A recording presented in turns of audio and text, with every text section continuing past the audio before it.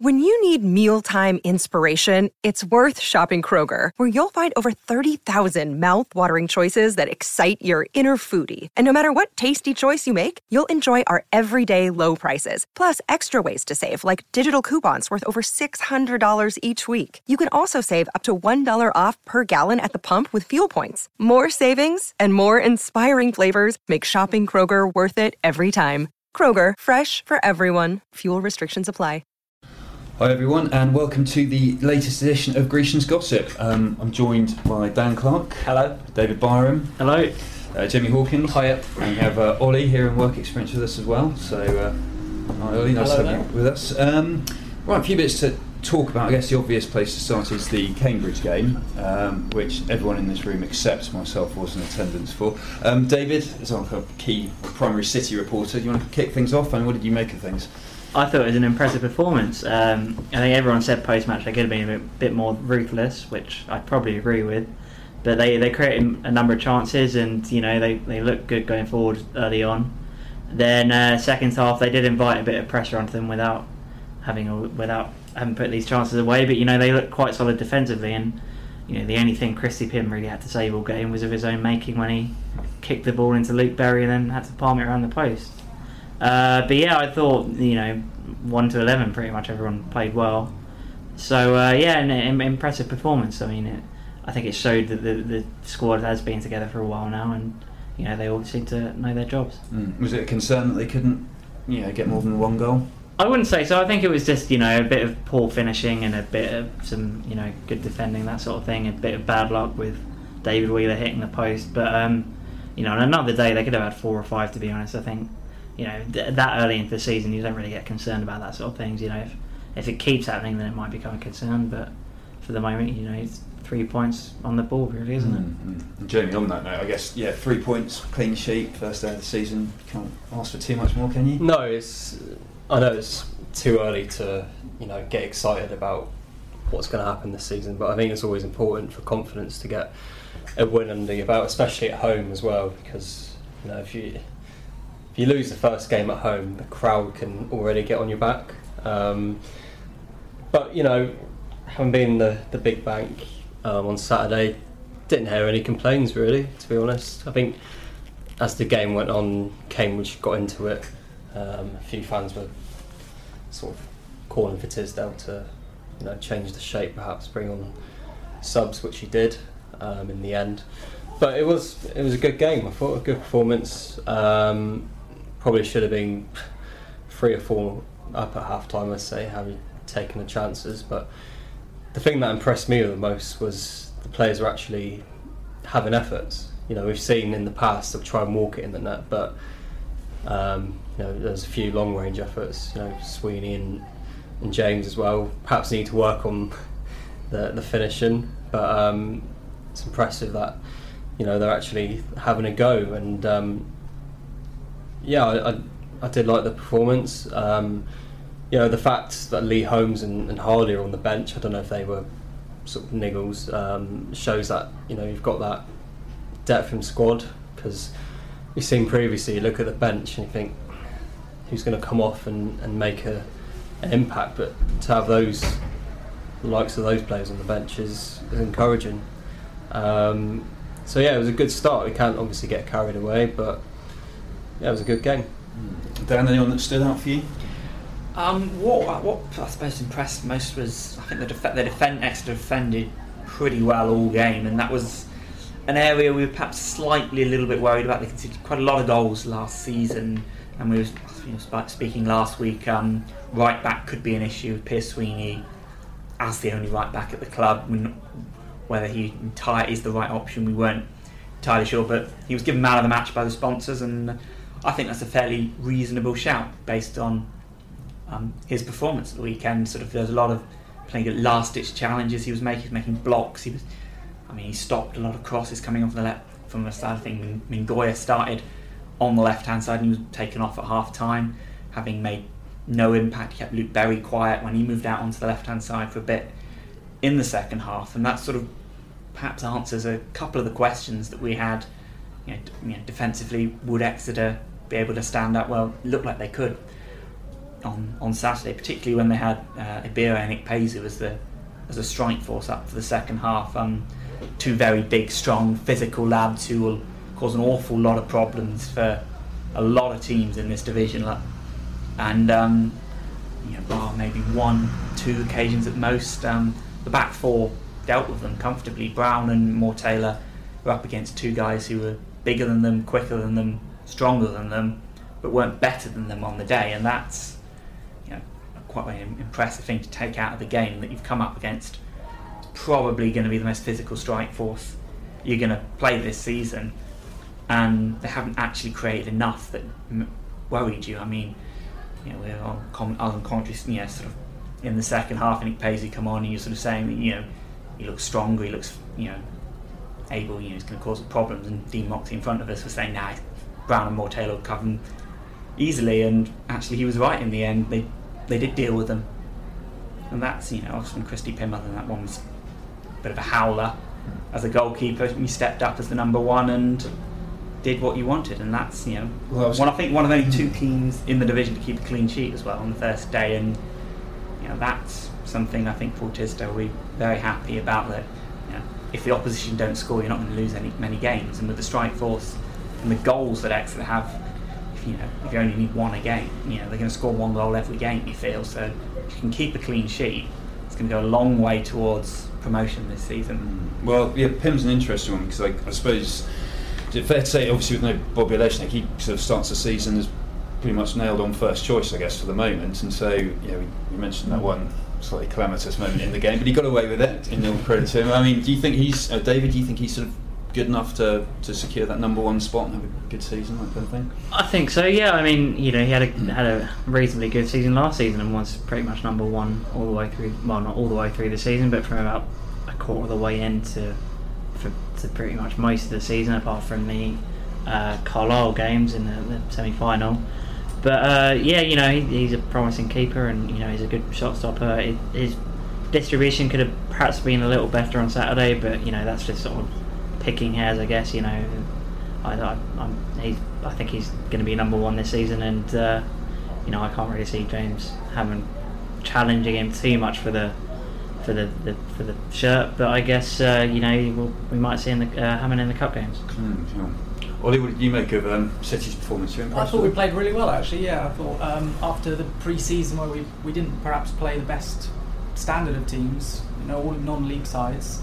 I thought we'd start the season slowly, but we really, I think we caught Cambridge on the back foot a little bit with our start and had plenty of chances. Could have gone 2 or 3 up, and they changed to 4-4-2 second half with the big two strikers on, caused us problems, but we soaked up the pressure well, and it was I think a good performance to start the season. Bodes well, I guess, for the home form as well after last season's sort of not best start at St James's Park as well. Someone's has a stat that opening day of the season took more points than we did in the first 4 months of last season at home, which doesn't say a lot really. Just how bad the slow start last season. But I mean, particularly I guess with the ground redevelopments, we'll come on to in a bit. It's going to be an interesting season this season, because obviously there is only two stands, and it's going to be different atmosphere. The away fans being all grouped together in one very small area could possibly be a problem for City, because a lot of noise coming from one area could be cheering on their team. But conversely, the fact that there's more people in the Big Bank than there was last season, it was very, very full on Saturday. That wasn't always the case last season. Means that there could be more Exeter City fans grouped in one area to sort of to suck the ball into the back of the net in those games that you need that late goal for. So it's going to be a challenge the season, but Exeter playing it every week, perhaps will get used to the new look of the ground much quicker than the opposition who won't have played there before. Well, I mean, speaking of St James's Park, I mean, David, do you want to explain for a moment these quotes from Ruben Reid? He talked about the optical illusion when he was taking the penalty. Well, I mean, he was just sort of speaking post-match and saying that because the fence was so close to the goal and that sort of thing, it made the goal look a lot smaller than usual, and I think that was perhaps represented in his penalty, which he admitted wasn't a great penalty, and he was, in his quotes he did say he was sort of lucky to sort of almost play a 1-2 with the keeper and duck the rebound home. But I don't think they'll perhaps do much with defence. Apparently, actually, the sponsorship hoardings were causing a little trouble for some of the players as well, in the fact that some was reflecting off them and sort of onto the pitch. But that's the sort of thing you think if City can sort of get to grips with that, then it's another home advantage in comparison to the opposition. You're giving the benefit of the doubt for the penalty then. Yeah, I mean, he's usually a good penalty taker. He doesn't miss many. So 4 minutes into the first game of the season, it's quite early to be faced with the opportunity to take a penalty. He did say it was a bit like facing the first ball in a cricket game. So give him the benefit of the doubt this time, I think. And Jamie, Ruben Reid, obviously one game, 1 goal now. I mean, a lot of talk that he could actually end up with a good, pretty good goal tally this season. Yeah, he's looked a lot sharper throughout pre-season.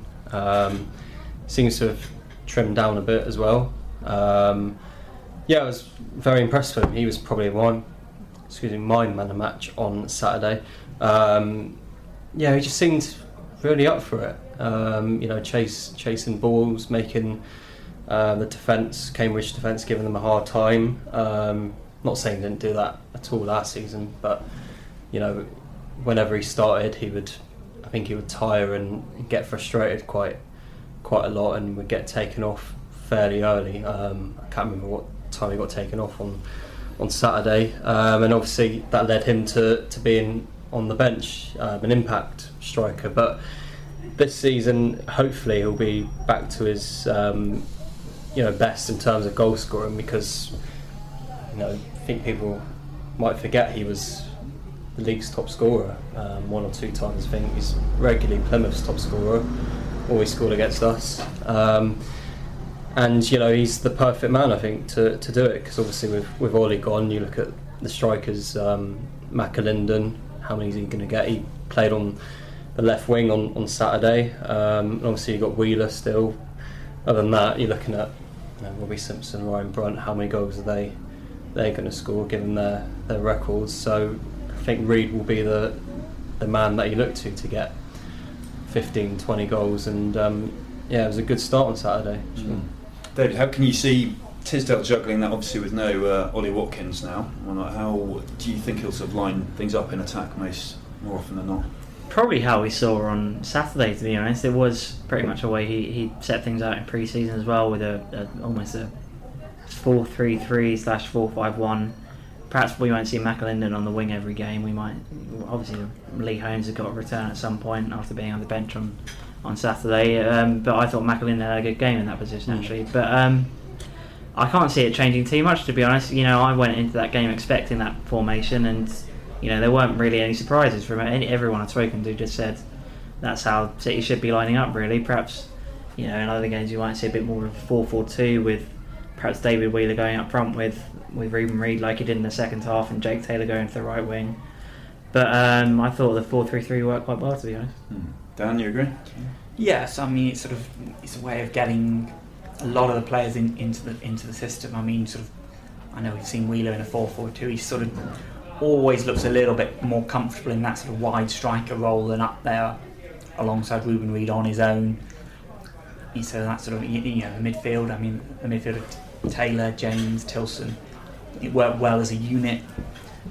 Really, you think with Tilson sort of doing all the hard, industrious defensive work, sitting in front of the back four, making the challenges, sort of Taylor being in there as the runner, sort of to get up and down the pitch, get in and around the box, and James. Perhaps you could. It's a slot when Harley comes in, fully fit, will come in possibly for James as sort of the more creative one on the left-hand side, getting forward, arriving late on the edge of the penalty box.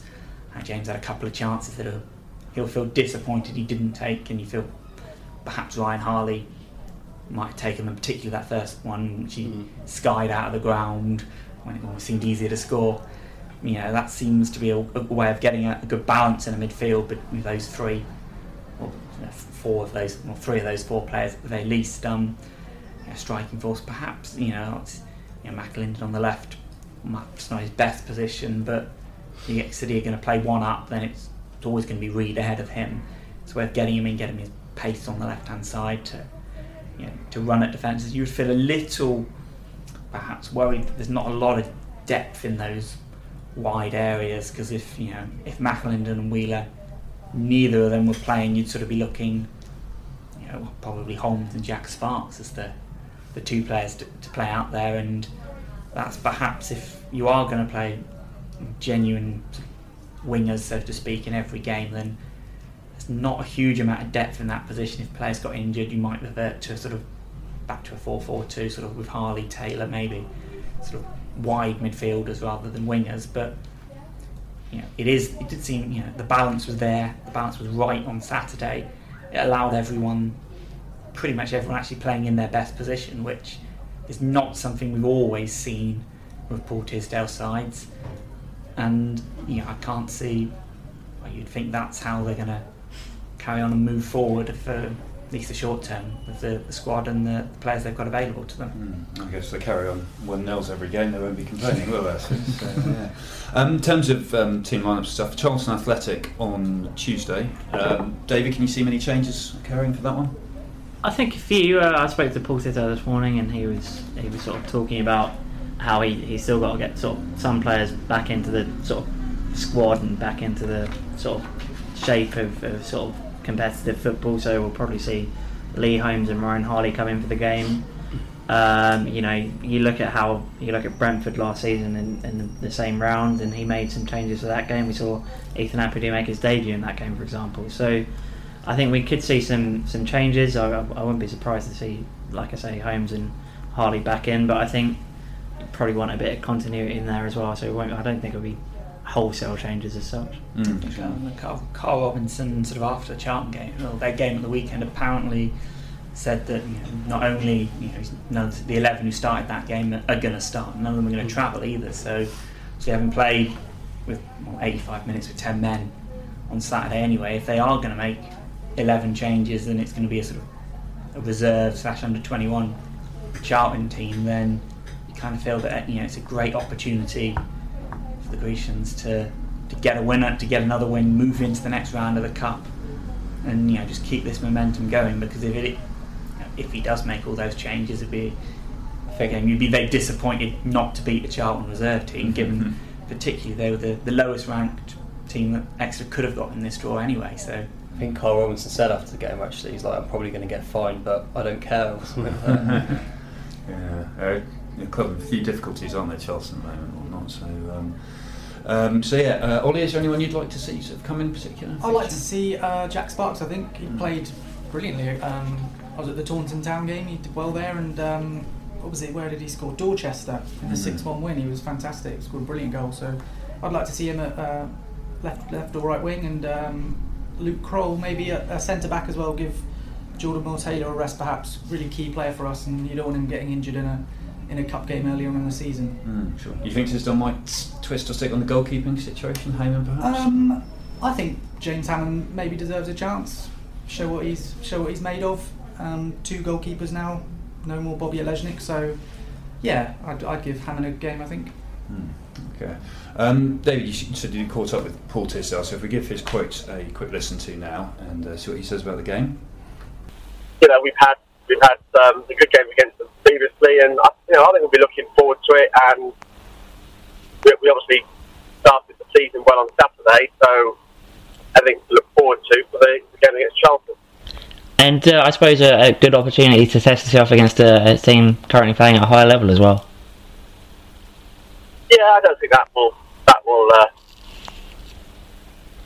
phase us at all. I think we haven't got nothing to lose, and we're just going to enjoy the game. So there'll be 1 or 2 changes.